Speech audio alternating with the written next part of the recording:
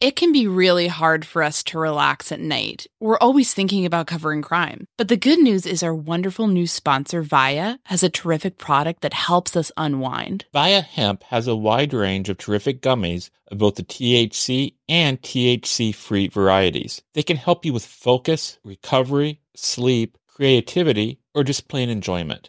These products legally ship to all 50 states. I really liked Zen in particular. This is a yummy blueberry option that lets you catch a chill sleep with help from CBN and CBD. It's really helped me turn off my brain and settle down for the night. I also got to shout out Flow State. It helped me feel energized throughout the day. Like, not to brag, but I got a lot done.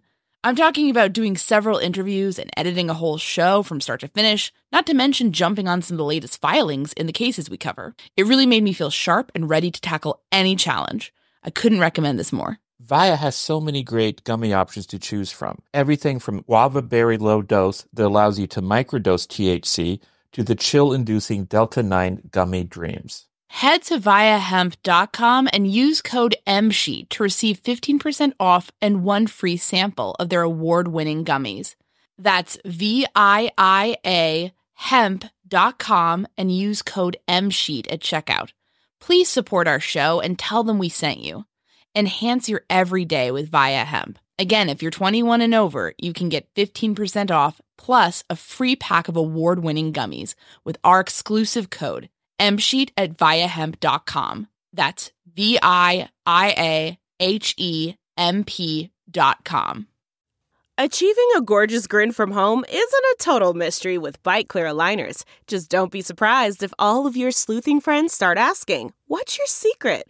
Begin by ordering your at-home impression kit today for only $14.95. Byte Clear aligners are doctor-directed and delivered to your door.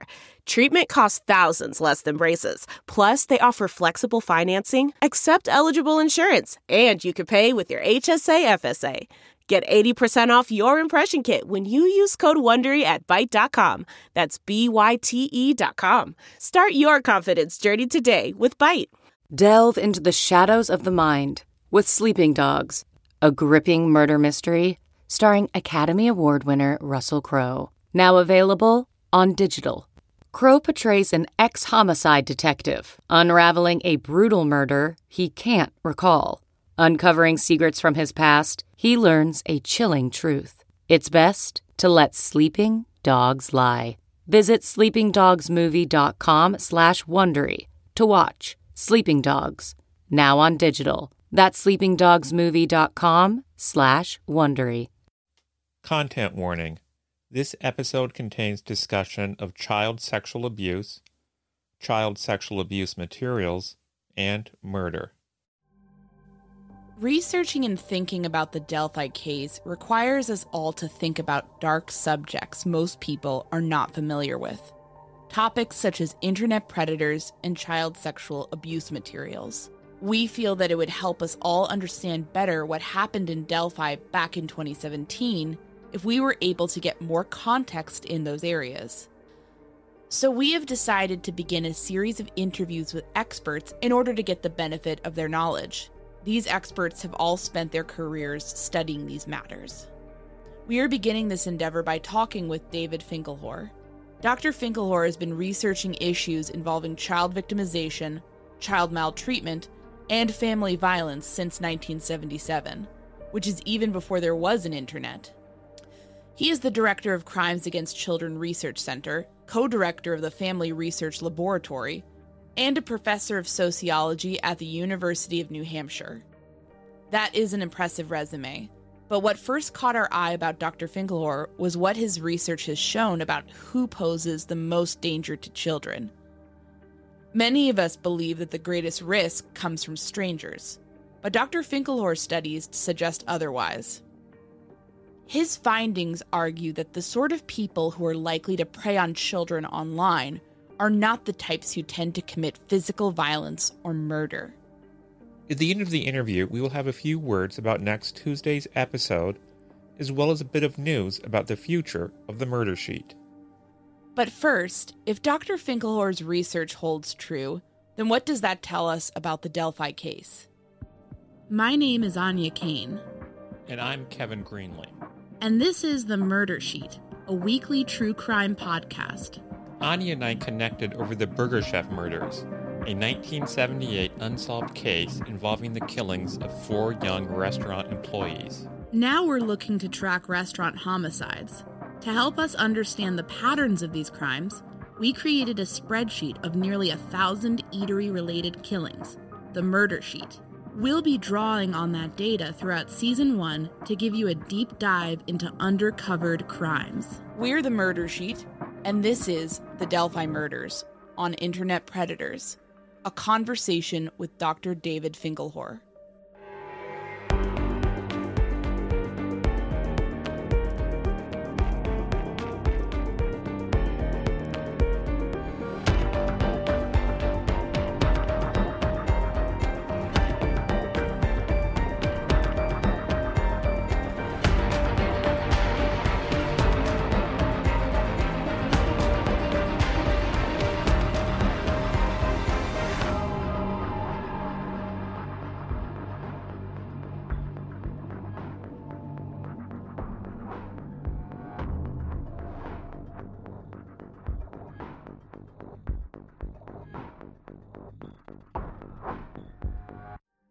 To put it as simply as possible, one major focus of Dr. Finkelhor's research has been on who we should be afraid of.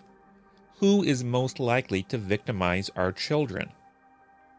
When I was growing up, I remember being warned repeatedly of so-called stranger danger, that the people most apt to do me serious harm were those who were unknown to me. Dr. Finkelhor has worked hard to challenge that perception. And I think that we spent the last quarter century of the 20th century trying to persuade people that they were more at risk at the hands of acquaintances and loved ones than at the hands of strangers. That strangers were, kind of the stereotype of who a criminal was, a street thug, a child molester, in the park, or, somebody who breaks into your house and steals your goods or throttles you. I think one of the big revelations of crime epidemiology was the recognition of how stranger danger wasn't really the big story. And so that's really, it's been an effort to kind of get people to believe that and act on it, because you're fighting against some very strong, I think, sociobiologically planted fear tropisms, that sort of direct you towards that person that you don't know as the dangerous one. And it has to do with the fact that we have these complex relationships with people who are acquaintances and loved ones. We arouse a lot more motivation for them to harm us, but we also have to maintain a relationship with trust and reciprocity with them. So it's just hard for us to think about those relationships, I think, very dispassionately. So there are other factors too, which is, that police themselves, I think, prefer the stranger danger model of crime too, because those are easier cases in some ways, and that people are more likely to see better policing as the solution to stranger danger crime than they are to, say, domestic violence, where you think, well, maybe we got social workers, we got psychologists, we got advocates, crisis counseling, and shelters. Let's take a moment to really emphasize Dr. Finkelhor's thesis. He is arguing that we and our loved ones are most likely to be harmed, not by strangers, but by people already in our lives. This is not a pleasant concept to try to accept. We want to believe that we can trust the people we know, our families, our friends, the teachers and coaches who work with our kids. But that is not always true. Dr. Finkelhor is also saying that the police prefer the idea of stranger danger because if it is real, then that is a problem that police officers can solve. You put more police on the street, and it becomes harder for a stranger to abduct and molest a child. But police cannot always stop the people we've already allowed into our lives from harming us. Any answer to that problem would have to be far more complex. If Dr. Finkelhorst's ideas are correct, we wondered how he works the internet into them. So with the whole internet crimes against children thing has brought the stranger danger narrative back into prominence. And I think there's just a lot of evidence that it's driven, that it's not really accurate. So this story could, in my view, reinforce people's original instructions about it. That's why we're interviewing you, I guess, because, having the academic criminology, sociology perspective, you can possibly bring our readers more of a context of like, this is unusual. That's kind of what we're trying to get at is sort of using the stranger. There are two issues in this particular case. One is, it's not that stranger solicitation and grooming of teenagers is rare. It happens quite a bit, just not as much as people that they already know. But it's a fair dynamic. But that it ends in a homicide is extremely unusual. This is interesting. Dr. Finkelhor agrees that there are people out there who use the internet to arrange sexual meetings with underage children. But, he says, it is very rare for these encounters to end with the offender killing the children. So, what does that say about Delphi? One theory of the crime is that Libby and Abby were killed as a result of Libby's interactions with the Anthony Shots persona created by Kegan Kline. But Dr. Finkelhor is suggesting that a person who uses social media like Kegan Kline did is not generally interested in murder, that he wants something else. Well, I actually don't. It's something I should have account of, but it's just, it's just not. Typically, as we say in that paper, these perpetrators are interested in developing voluntary sexual relationships or sexual performances or the sharing of sexual images by the young people that they're in touch with. And the people who kill in the course of sexual assault are more typically what we call socially incompetent offenders. If you have the social skills to engage in luring and seduction and,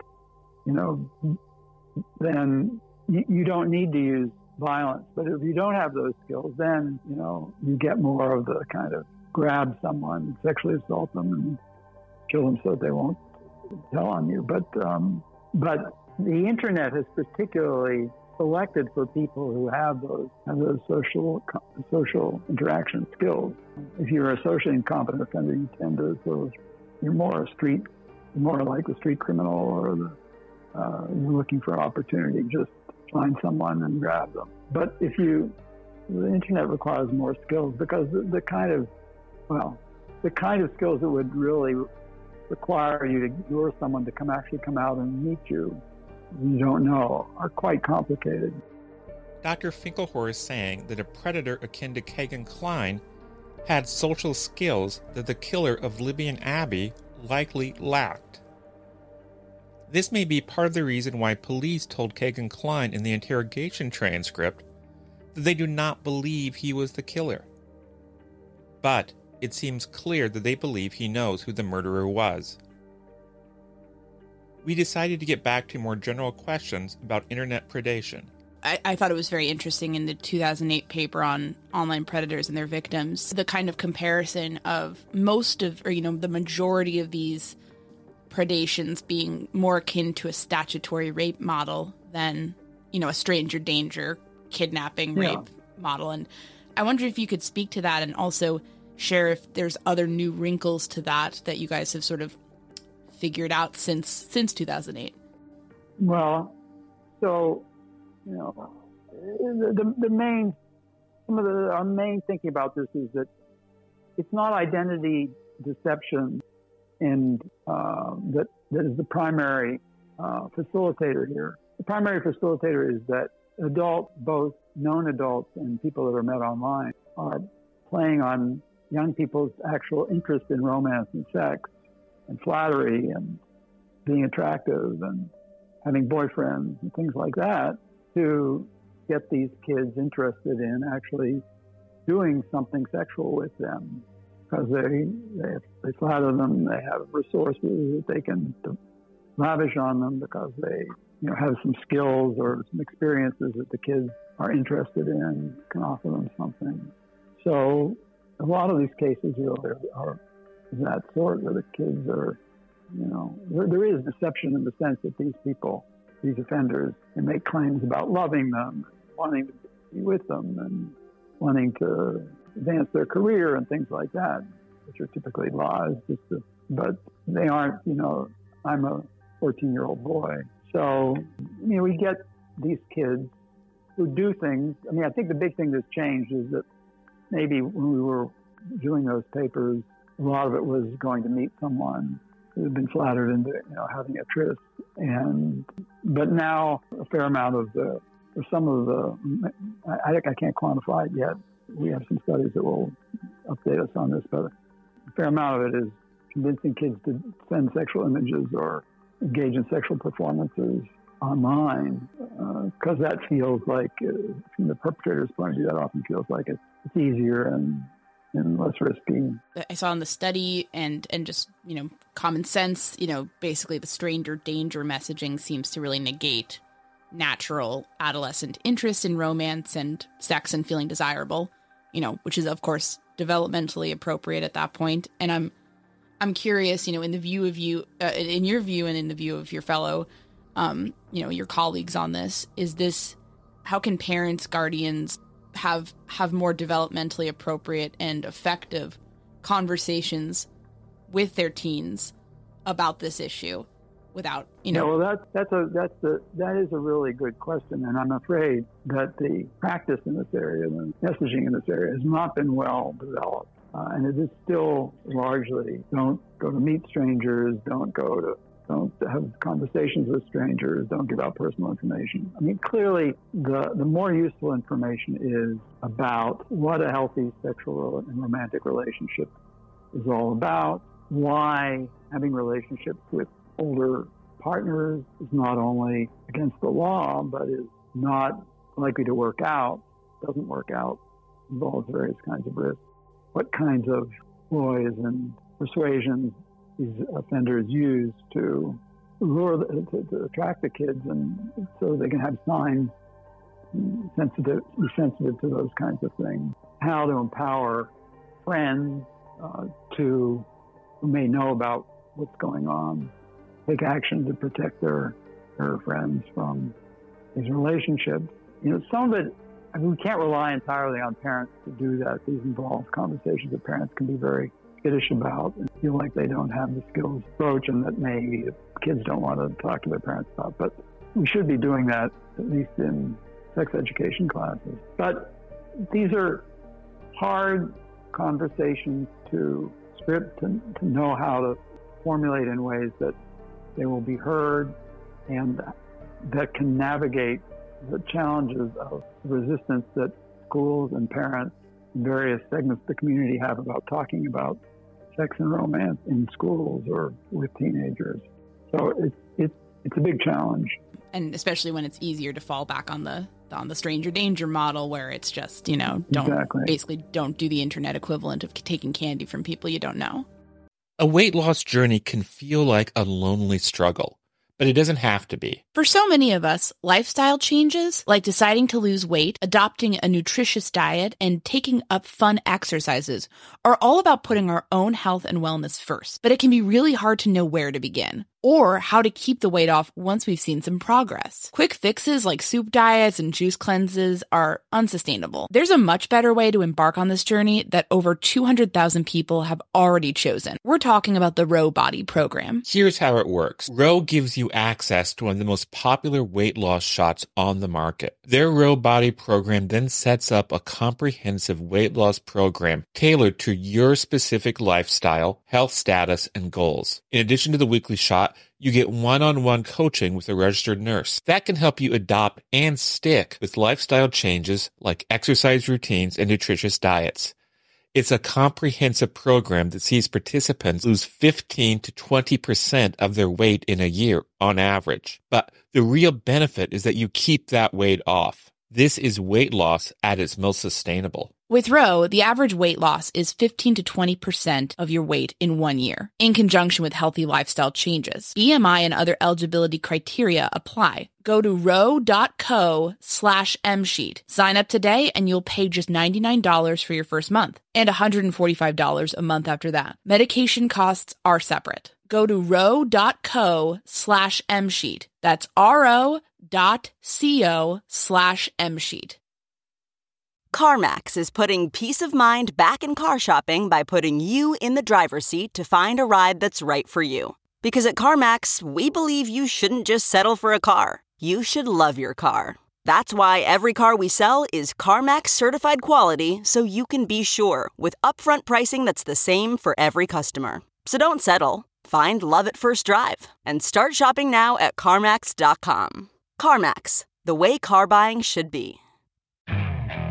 Okay, picture this. It's Friday afternoon when a thought hits you. I can spend another weekend doing the same old whatever, or I can hop into my all-new Hyundai Santa Fe and hit the road.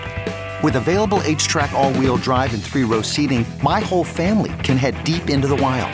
Conquer the weekend in the all-new Hyundai Santa Fe. Visit HyundaiUSA.com or call 562-314-4603 for more details. Hyundai, there's joy in every journey. Of course, talking about the sort of people who engage in internet predation only covers half the story. We must also try to figure out what sort of children are most likely to fall victim to these predators.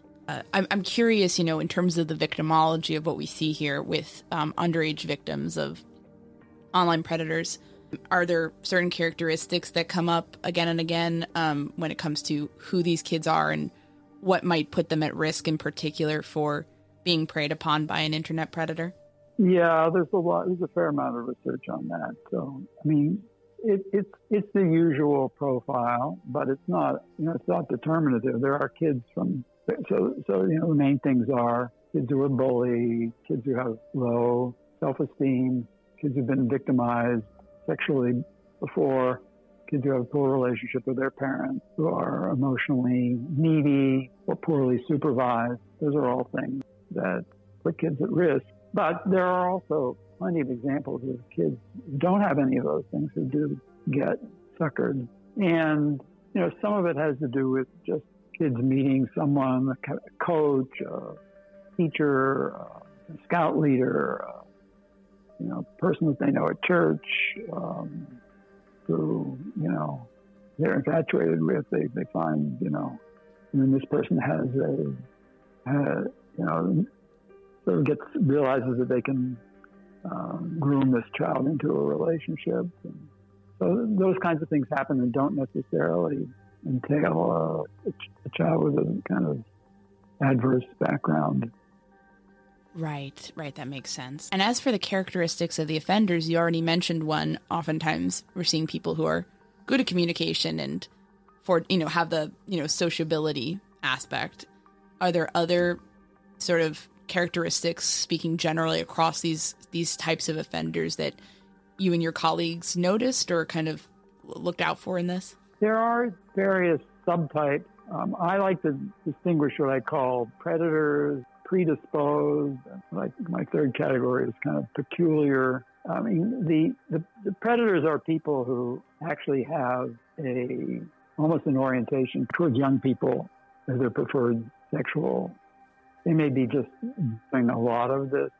The predisposed are people who don't have that particular orientation, but have other kinds of needs. They're depressed. Their relationship isn't going very well. The current, the partner of their marriage isn't going very well, and something happens that puts them into contact with a child or a youth who seems kind of like they're vulnerable. And this can happen, in a lot of venues, including online. And then the peculiar just has to do with, it seems to me, there are some situations where, there's normal, healthy interactions between adults and kids, but the adult then sort of somehow recognizes, this can this could easily turn into something more if they're not, if they don't have good values and self-control. They take it there. And I'm curious, just with you mentioned how rare deception-based internet predators are, or adults using the internet to try to have sexual experience with children, I guess. Is that... I wouldn't say there's no deception, but I think that they've focused on the wrong elements. It's not that they're claiming that they're kids when they're not. It's not that they're claiming that they just want to trade baseball cards when what they want to do is have sex. In order to have someone engage with you, especially if you want to meet them, you're going to have to present to them the fact that you're an adult and that you're interested in sex. But there are other deceptions, They say they're handsome. They say they have a modeling agency. They say they really care about them. They want to have a long-term relationship. We decided to ask Dr. Finkelhor about a detail that may be present in the Delphi case. I'm curious, and this is something that actually touches upon our case. Would it have been rare, or was this something that you saw as far as a subtype of people, adults working together to do this to children, or was it typically solo offenders? It's mostly solo. There are sex rings and people who kind of form into groups online and share exploits and images. And there are some sexual abuse cases where family members are recruited to share their children. That can happen online sometimes. Or where a man and a woman team up to sexually recruit, sort of like the Epstein dynamics. That can happen online. I imagine that those cases are more rare. Is that fair to say? Yeah, they are. And I'm curious, in terms of the research, in instances where children are victimized, whether it's an in-person sexual encounter or they're enticed to send nude pictures or whatnot, what is the impact of online sexual victimization on underage children? What are they looking at after that? Well, there are a variety of elements that what I call traumagenic dynamics. So they're not. It's generally pretty harmful. There's an element of betrayal.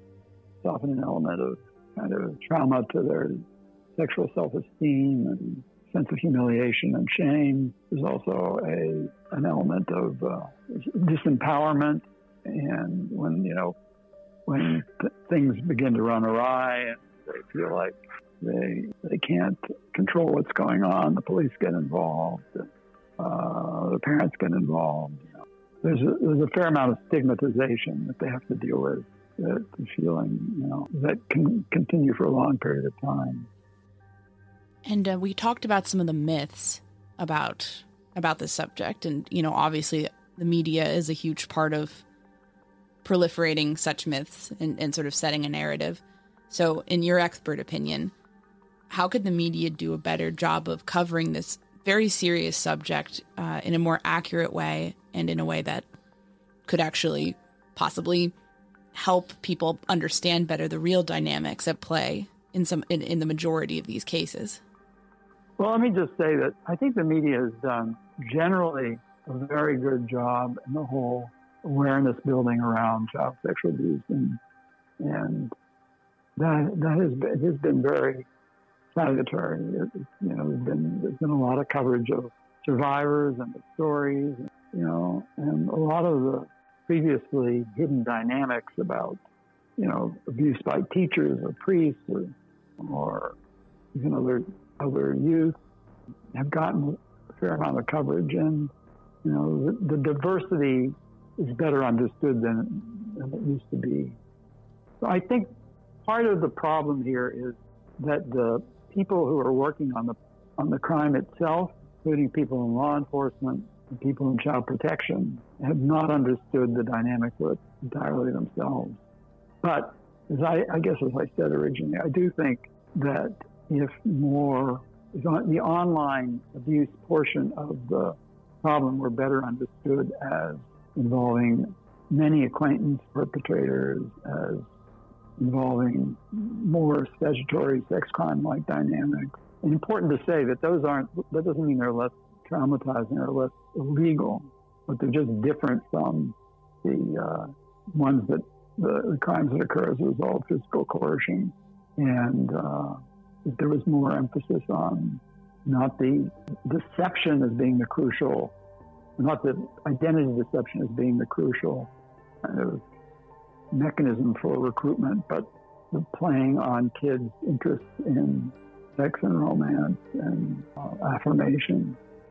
I'm going to describe another detail to you about this specific case that we're working on, just to see, what you think and if there's anything borne out by your research that sort of touches upon it.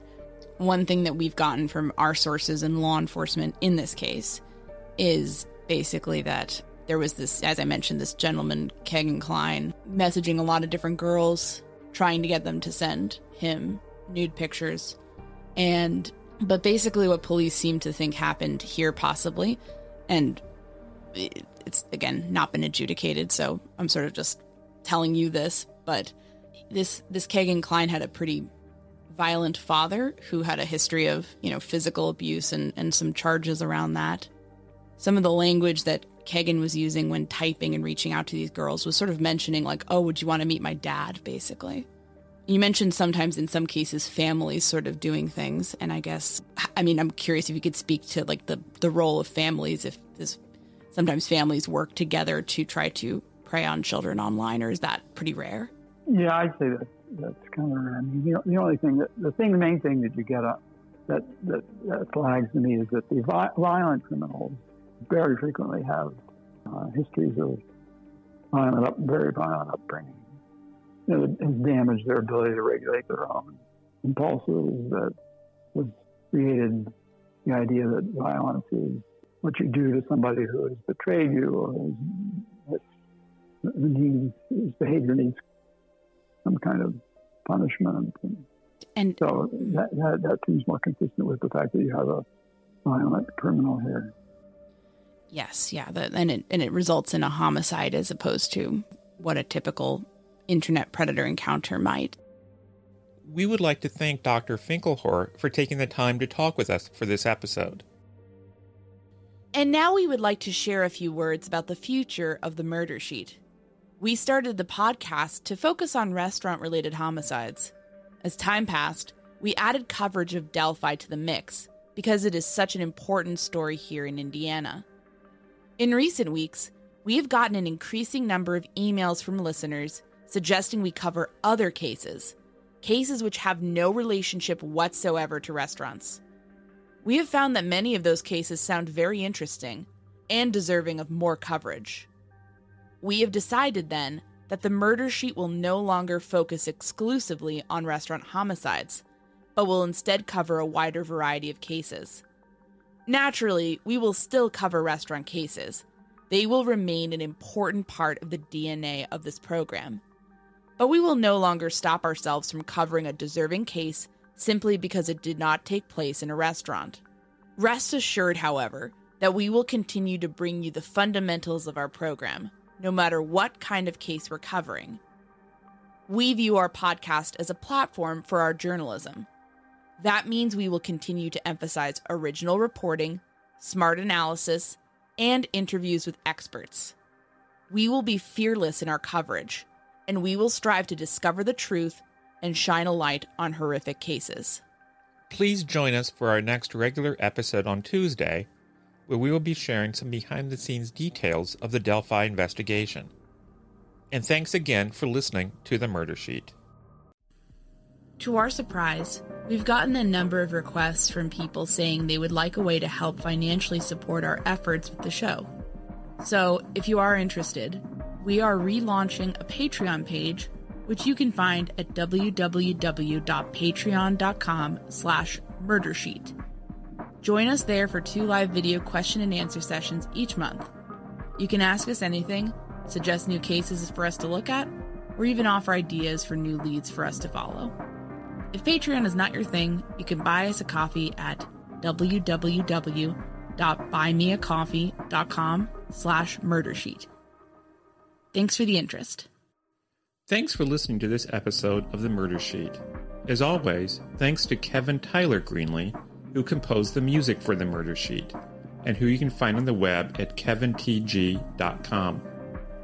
To keep up with the latest on The Murder Sheet, please make sure to follow us on Instagram and Twitter at Murder Sheet, and on Facebook at MSheet Podcast, or by searching Murder Sheet. If you enjoy listening to The Murder Sheet, please leave us a 5-star review to help us gain more exposure. And send tips, suggestions, and feedback to murdersheet@gmail.com. Thanks so much for listening.